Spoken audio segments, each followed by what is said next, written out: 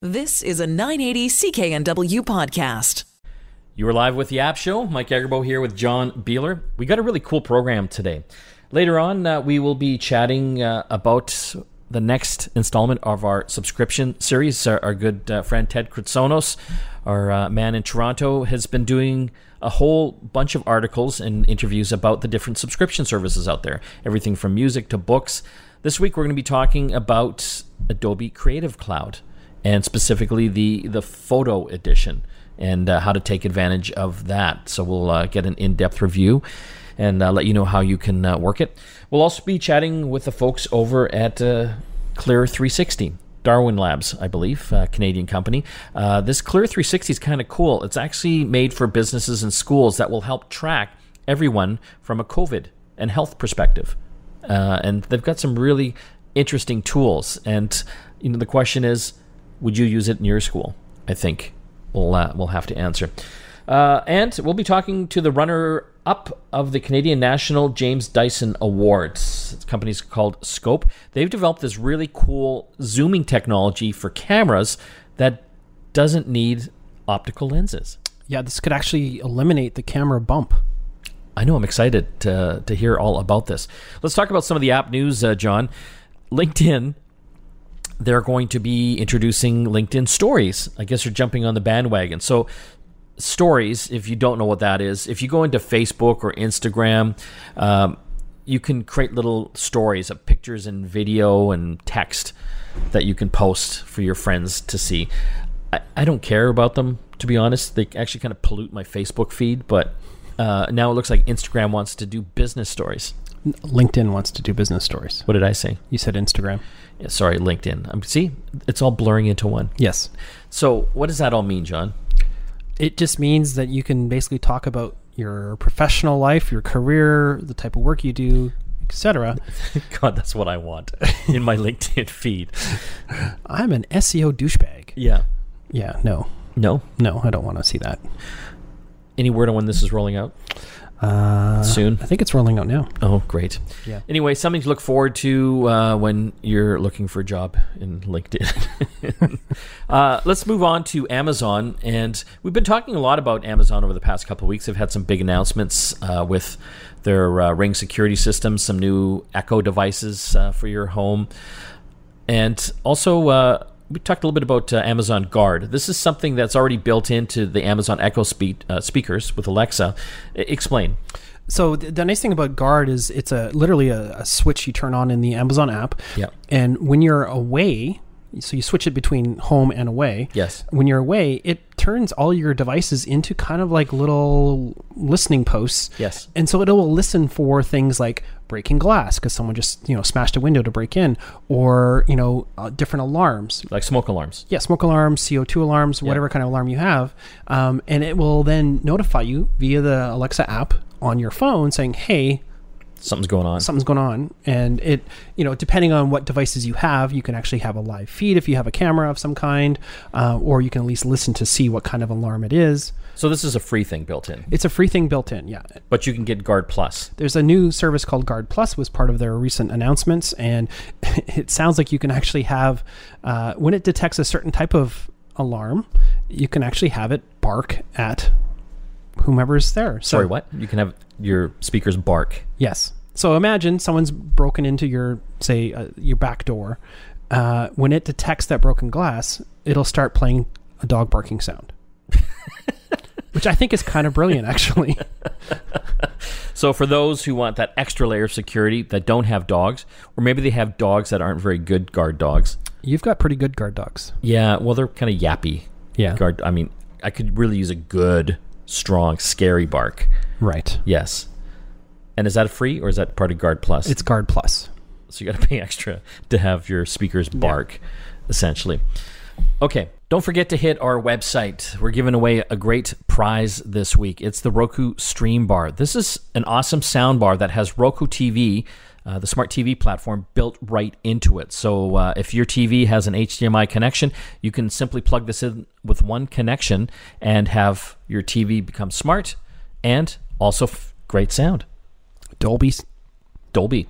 Again, all you have to do is visit our website, getconnectedmedia.com, hit the newsletter tab, and follow the instructions. Again, this is a great prize. It's worth almost $200 and works on any TV, really, that has the HDMI connection and fits into any home and any size TV. It's a great compact little soundbar, and you get that great, simple-to-use Roku TV smart TV interface. When we come back from the break, more apps to talk about. Back after this. Welcome back to the App Show. Mike and John here.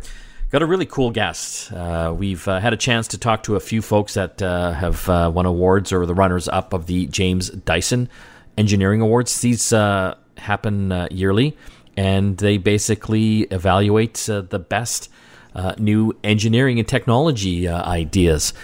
We're speaking today with Holden Beggs. He's a runner-up here on the Canadian side of the competition. He's a recent graduate of Waterloo, University of Waterloo, and also co-founder of Scope. And they are working on a new technology to give us lossless zoom on cameras. So think about it right now when you are using your smartphone, for example, and you're zooming in on something.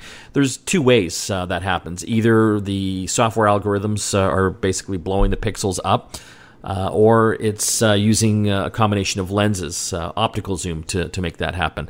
Well, he's come up with a third way. We've got Holden Beggs on the line. Thanks for joining us, Holden. Great to be here. Thank you. I'm excited about this. I mean, you watch all the movies, the police ones, and they've got a photo on the computer screen, and they're like, enhance sector Z5, and they zoom in like 8,000 times. Oh, there's that license plate from 5 miles away. Is that something that you're working on there to give us better quality zoom so the police can solve even more crimes? Yeah, exactly. And you've tapped into something there really interesting, because that whole problem of lossy zoom is not just a smartphone problem. Like, it echoes through so many different other industries and lives and people. So that's been a really exciting and driving force behind what we're doing, is just trying to impact all of those different problems. Well, I'm excited to hear more about this. My wife hates me when we watch these cop shows or these movies where, they're zooming in on things. I'm like, they can't do that. That's impossible. So I'm glad to hear that you're working on it. So how does it work? Like, how are you trying to tackle this problem? Yeah, so you kind of touched on the solution there, where usually with zoom, it's either digital, as you said, blowing up the picture, or physical, where you're moving lenses like binoculars or a telescope. We're doing something a little bit different. So we're using a technology called liquid crystals, which are small molecules, almost like you can imagine grains of rice floating in a gel, that when you put an electric field through them, they change their position and change how light bends passing through. So you can make a lens that changes how it behaves optically without any physical movement, which is really exciting. So this is an actual physical solution that you're doing, not really software based. Exactly. So it's not limited by whatever your software can do. And I think what's interesting about what you're proposing is that this could have implications where we get rid of the camera array, for example, on the back of our smartphone, because you just need one lens. Exactly. You don't need three to try and take different photos and blur them together with software. You just take one however you need it. So if this technology were to come to fruition in the future, we're not going to have those giant bumps on the back of our camera or on our smartphone. And you're not going to have multiple apertures either. Wow. And what made you come up with this idea? Like, how did you figure this out to start researching this? Yeah, so the background is I'm actually from British Columbia myself, and so love taking landscape photos, mountains and ocean. And when I moved out to Waterloo, I was really frustrated to realize that all my photos of home were horrible. And that irritated me. Like, the fact that my phone could theoretically put a man on the moon and yet can't take a sharp photo was ridiculous to me. And so luckily there were 4 other fantastically smart people who were annoyed at the same problem. And we came together during the last year of our engineering degree to solve it. And now we're working on it full time. It's interesting. Again, this is kind of a physical solution that you're working on to zooming. So it's really like optical lenses in a telescope, right? I mean, those are much larger, but you're doing it at the molecule level. Like, how difficult is that? It's tough. And at first we thought of building much bigger lenses, but it's really hard to build the big solutions. Those electric fields I'm talking about just don't work. And so we have to build them smaller for smartphone cameras and small compact cameras. And that's made it a bit easier, but I don't think it would be possible unless we had the team we have with a decade of experience at places like Apple and MIT and Harvard, with a background in nano engineering. Like the perfect intersection of skills and experience has made this possible. So, sorry, these are LCD or LED molecules? Liquid crystals, LCD. So LCD stands for liquid crystal display. Yeah. I want to ask a really stupid question. So, go ahead. Okay, so you're thinking, okay, I'm going to change the camera world here. We're going to use these LCD crystals, these tiny little molecules. Where do you get them? Like, does someone make this? Is there a store somewhere? Oh, yeah. They're all over the place. Those LCDs, like those LCD TVs you're talking about, have liquid crystals in them. Yeah, but so where do they come from? People just make them. They're pretty easy to make, honestly. The trick is getting the right combination of liquid crystals so that they don't absorb light. They operate in a big range of temperatures. They don't break or break down over time. So making them is easy. Making the right ones is tough. And we're doing that partially. One of our advisors is the Dean of Science at Waterloo. He's internationally lauded liquid crystal researcher. So he's been a fantastic person to just bounce ideas off of. So you're not going to Amazon to get these? No. And like, how many people would be working on something like this? Like down the road or right now? Right now, for example. Yeah, so the problem itself probably has a ton of people working on them. I mean, you see all of those apertures popping up on the back of your phone. That's the product of hundreds of engineers. Yeah. And people are working on trying to reinvent the lens, but usually they're either needing mechanical movement or motors, which aren't great for your smartphone, or they have really limited range or like aberration correction. For our liquid crystal lenses, especially building a system that has many of these tunable lenses, we're the only ones we can find working on it, especially for just smartphones. Do you find, are you thinking of other applications for this technology? Yeah. Like what? Yeah. So medical imaging is a great one. So if you think of the compact cameras needed for diagnoses and treatment, if you don't have a sharp photo, that diagnosis can be wrong. If you think of virtual reality, that nausea people get that stopped VR from being so popular is because the lenses can't focus. You think of self-driving cars, you think of microscopes, like the possible impact of this technology is huge. How do you make it happen, though? Like, you've come up with this idea. Yeah. You've got other people involved. Like, I mean, how do you drive this thing forward so that you can actually make a working prototype? Like, this isn't easy. If it was easy, we'd already have this technology. Oh, for sure, yeah. Part of it is just the stubbornness to keep going, even when it's difficult. Yeah. Part of it is because we're at the University of Waterloo, which has a huge number of resources and support for people like us. It's been fantastic in giving us the lab space and the technology and the time needed to actually build this and make it possible. And then part of it is just having the right team and having the right group of people to motivate each other and push each other to the extremes of what's possible. Do you still work with the university? Yep, we do, yeah. And so how does that work? You've graduated. You're out. You've got your own little company going. Done. Yeah, you're out. You're done. You've got your own company. Like what's in it for them? Like, do they get a piece of this if you get rich? Oh, I mean, so first of all, I mean, just the marketing and the media attention to the university is huge. The university is both runners-up for the Dyson Award, come from the University of Waterloo. Part of it is that. Part of it is the additional focus on entrepreneurship and growth that it brings to the area. And some prizes that we get, the university gets a chunk of that money too. So they're financially involved as well. But I think more than any of that, the university has just been really good about fostering that kind of innovation and ideas. And I think have reaped the rewards by just growing so quickly over the 70 years it's been active. How do you live? You've started this company. You haven't made anything yet. You're not selling anything. Like, are you living in your mom's basement? How do you get money? Yeah, so we built working lenses and we built a bunch of computer software to design our new ones. And then because of that and because of the vision that I think a lot of people connected with and how we're realizing that vision, we won a significant amount of money in competitions, in grants, and just in funding. So we are good to go for quite a while to the point where we feel confident in doing investor funding. So when you're setting up, like, you're a technology company, one of the co-founders, like, you're the nerd. I'm assuming, yes.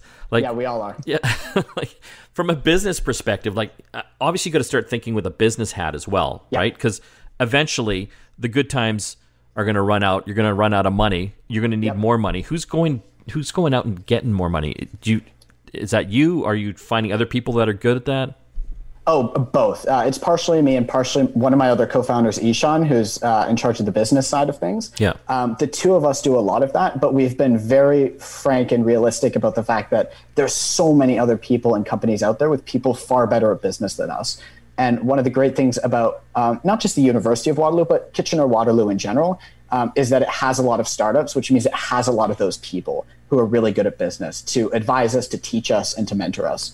And that's been pushing us really farther than we could have on our own. Let's talk about the contest here, the James Dyson engineering contest. How important was it for you to enter this, and what's it going to do for you now that you have got some I guess recognition for your technology? You're runner-up here in Canada. I mean, it's surreal to be moving on to the internationals, to be representing Canada, and that is so cool.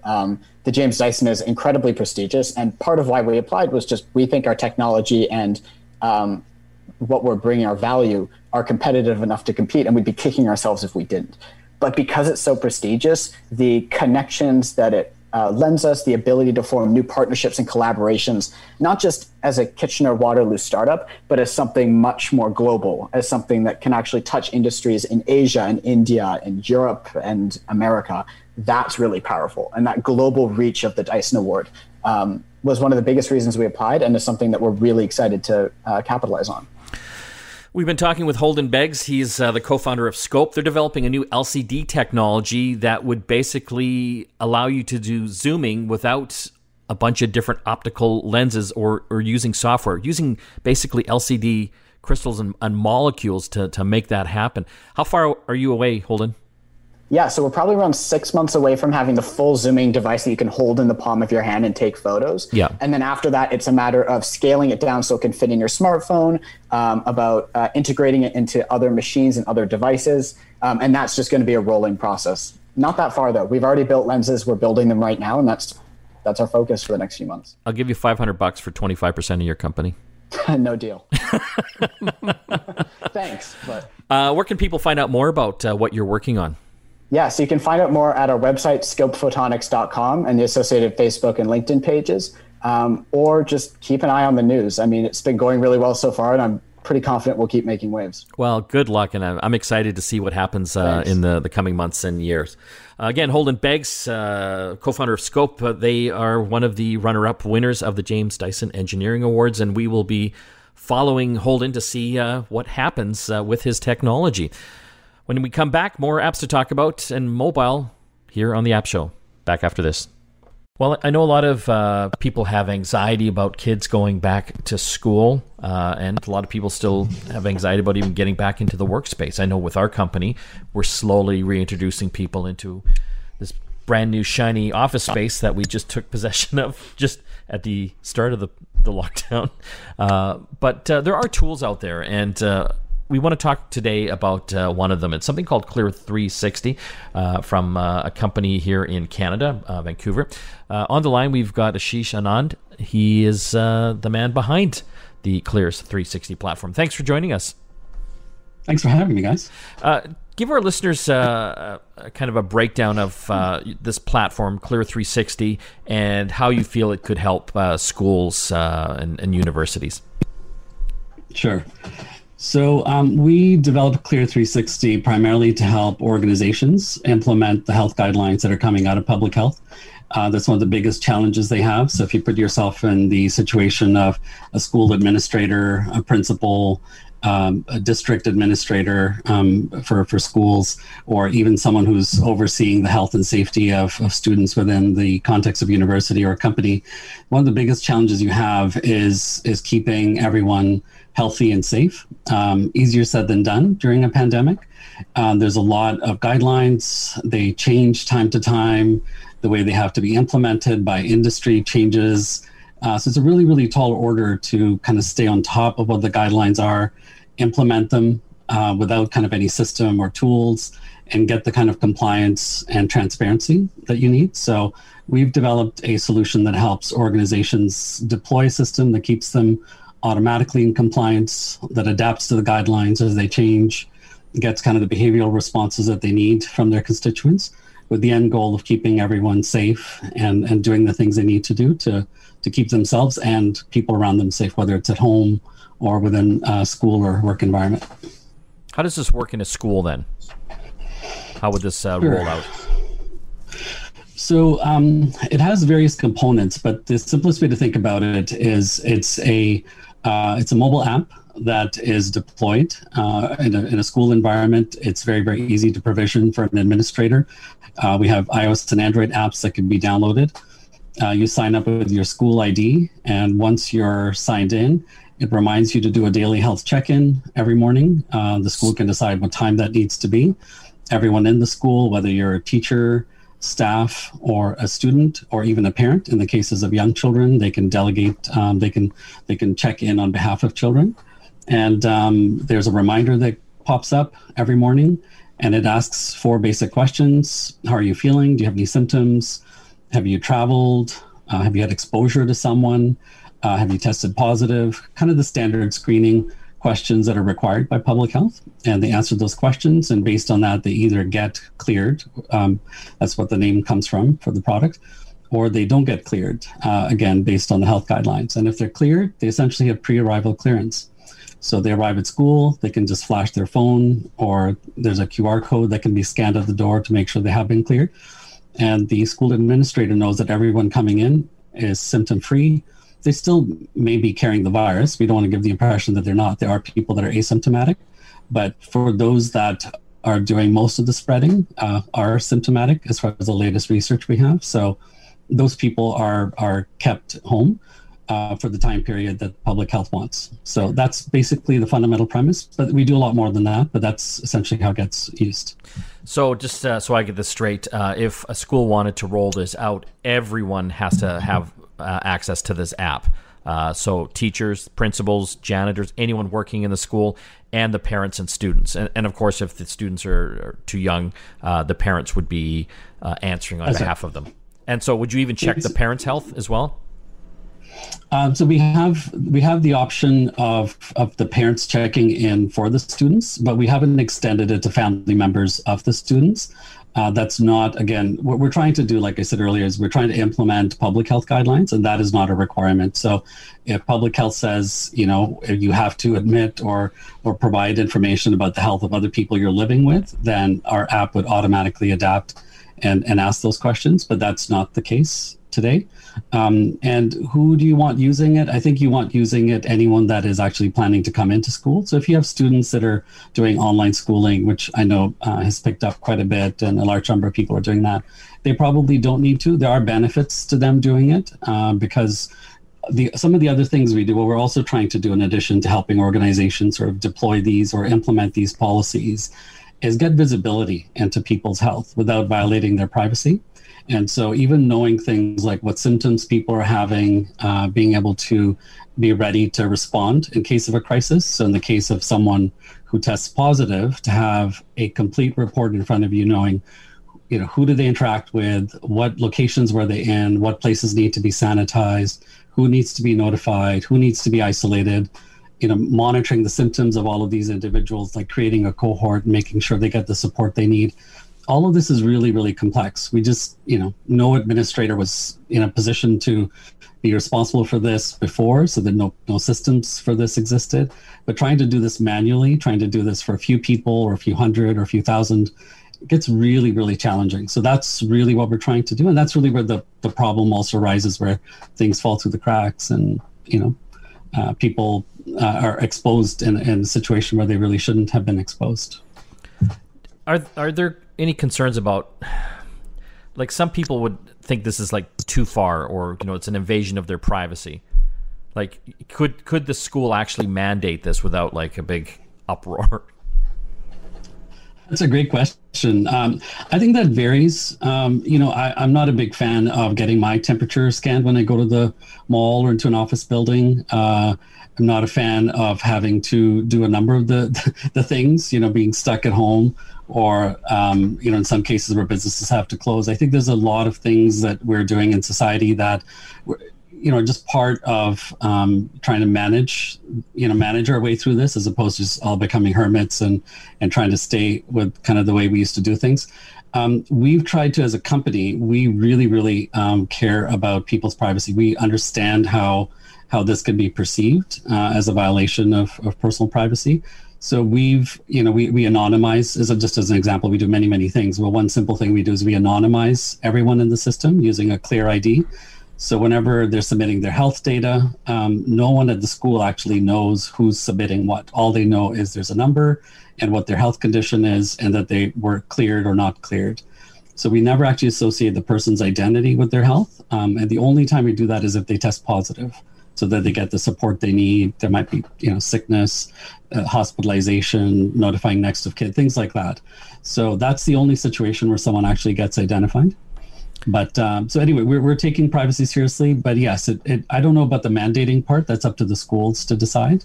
But we don't enforce, like, people can opt out. They can contact us and have their data deleted if they want, not participate. It's totally a personal decision, and between them and the organization they're part of, or school they're part of. Have any schools opted into this yet, or is it still very new? No, we actually just launched about a week and a half ago. So we actually have deployed. We're just in the middle of starting our first pilot as of last Wednesday, and so far so good. We're deploying with a private school. We're starting with private schools primarily because they're not subject to all the layers of administration above them and can make decisions faster. But we're already starting to see how this works in the field, learning from it, adapting to it. And so we have a number of others in the pipeline that we'll be deploying in the next month or so. And same thing with post-secondary institutions. And we're also doing that for larger utilities in North America as well with our enterprise software. We've been talking with Ashish Anand. He is the man behind Darwin Labs, who've come out with this True 60 platform. To get that right, Clear 360, sorry, that schools and companies can roll out to their employees and students to kind of keep a check on how healthy everyone is and actually give the go-ahead or not go-ahead to come to school. So I'm interested to see how this all goes for you, Ashish, and we'll keep in touch with you. Great. Thank you so much. Thanks for having me. You're back with the App Show. Mike and John here. We're talking subscriptions. We've got a great series up on our website on all the different subscription services that are available now. Everything from Apple to Spotify to YouTube. Kobo. Well, today we're going to talk about Adobe and Adobe Creative Cloud. And when we do talk about subscriptions, we got our subscription expert, Ted Kritsonos from Toronto. Thanks for joining us. Good to be here, guys. So, Adobe. I remember in the old days, you'd spend a fortune on buying like Adobe Photoshop or Adobe Premiere. Those things were like $600-$700, maybe $1,000, depending which package you got. But that's all gone to a subscription service now. They call it Creative Cloud. Ted, where do we start with the Adobe universe here? So in this particular case, we're going to be talking about the photography plan. So the photography plan is made up of Photoshop, Lightroom CC, so Lightroom Creative Cloud, and Lightroom Classic. So Lightroom Creative Cloud, the difference between those two, just quickly, is that you can use the CC version on mobile devices as well, whereas Classic is desktop only and is the older interface that a lot of Lightroom users still prefer over the newer one. You can be a little bit more intricate with the Classic one. But those three applications basically make up this plan. And it involves a certain amount of storage as well, because unlike Photoshop, where you are working on the photo and then saving it onto a hard drive or your computer, Lightroom actually has cloud storage. So when you work on photos on there, they actually save to Adobe's cloud so that you can access them on other devices. That's better, isn't it? Well, it's necessary because for the most part, if you're on Lightroom and you're working on raw image formats, they're huge. These are really big files. So you actually kind of need the cloud storage in order to make all that work. Otherwise, I mean, your hard drive is going to fill up very, very quickly, like mine has. But so, I mean, when you're working those big files, like you're going to need like what are the system requirements for this? Like, do you need a pretty new computer? They're not as crazy as you think. So Lightroom actually is a lighter weight program than I would say Photoshop is. I find Photoshop needs more RAM and more virtual memory than Lightroom ever does. And Photoshop also needs a big scratch disk. So if you're running low on storage, this happens to me all the time with my laptop. Yeah, Photoshop will freak out. So I'll just plug in an external hard drive or an SSD, and that becomes my scratch disk. But yeah, is that a DJ term? No. Okay, keep going, Ted. I'm losing the crowd. Yes. So yeah. To John's point, I mean, absolutely. So Photoshop is more processor intensive. It takes more of the CPU and the GPU to do what it's doing because of all the different editing and manipulation that's going on there. Whereas Lightroom's job is primarily focused on detail, color, contrast, saturation, sharpness, things like that. Like, yes, Photoshop has those things, but Lightroom is more, I feel, more particular in that regard. So that's why these two programs, a lot of times for photographers, regardless of whether you're an amateur or a pro, they kind of go hand in hand. And obviously, Adobe is offering them together. I have a number of photographer friends. They love the CC version of Lightroom because they will take all their photos, they'll dump them on their computer, and then they'll go and edit them and sort of spend the time noodling with them on their iPad Pros. Oh, okay. Right, because then you can zoom in and you get to see, like it's a pretty good way to do sort of image processing when you're away from your computer, like on a set or on location or something like that. So the only downside of that scenario is that for the most part, cameras do not allow you to transfer raw photos to the dedicated app that works with that camera on a phone or a tablet. So, for example, if you had a Sony, mirrorless or SLR, and you wanted to transfer the raw files over to image capture, which is Sony's app, it won't let you move the raw files or only the JPEGs, which is, unfortunate, right? Because obviously if you shot in raw, those are the files you want to work on in Lightroom. Just for the listeners out there, when we're talking about photo files, JPEGs are really highly compressed versions of your photos. And it makes, for most people, you can't even tell the difference. But for photo enthusiasts and photographers, they like working with the raw. Like, these are the raw first images, but they're huge in file size. Yeah, it gives you the ability. Go ahead, Ted.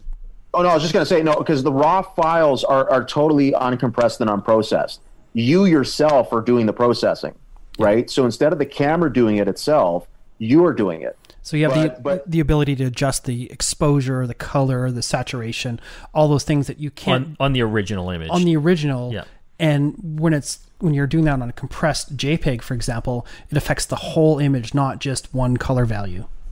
That's right. Yeah, exactly what John said. Because there's way more image data to work with when you have the raw file. That's where Lightroom excels, is because it's able to tap into some of that intricate data that's in there, and that's how you get some of these incredible photos that people are shooting these days. It's often too something like Lightroom allows you to take basically a crappy photo because you shot it in RAW and turn it into gold, where you can't. Sounds like I need this. Yes, maybe you do. Ted, how much are we talking here for this particular package? So now. One of the controversies here is that Adobe does not offer either of these as an outright purchase.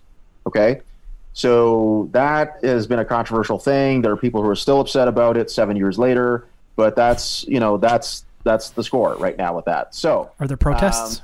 Yes. If you go with the main photography plan, now that includes the 3 apps that I already talked about. That starts at, now this is in US dollars. I just have to be clear here. This is Adobe only charges in US dollars. So we're talking $10 a month US, and you get 20 gigs of cloud-based storage. Okay.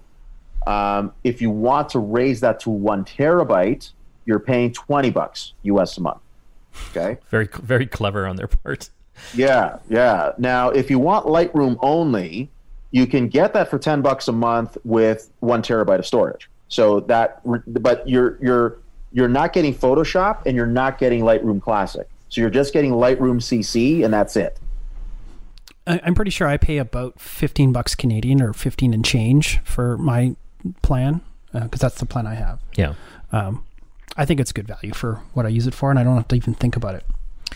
We're talking today about Adobe's Creative Cloud, the Photographer Edition. If you want to find out more info about this, you got to go to our website, getconnectedmedia.com. Ted's done a fantastic series up there on all the different types of subscription services. I encourage you to check them out. They're very, very informative, and they'll tell you everything you need to know. Ted, I want to thank you for joining us again. Always a pleasure. Thanks, guys. When we come back from the break, more apps to talk about here on the App Show. Stay tuned. You're back with the App Show. Don't forget to hit our website, getconnectedmedia.com. It's got all our video and audio podcasts up there, some great blog articles, how-to tips, and videos on how to make the most out of your tech, and, of course, our contest.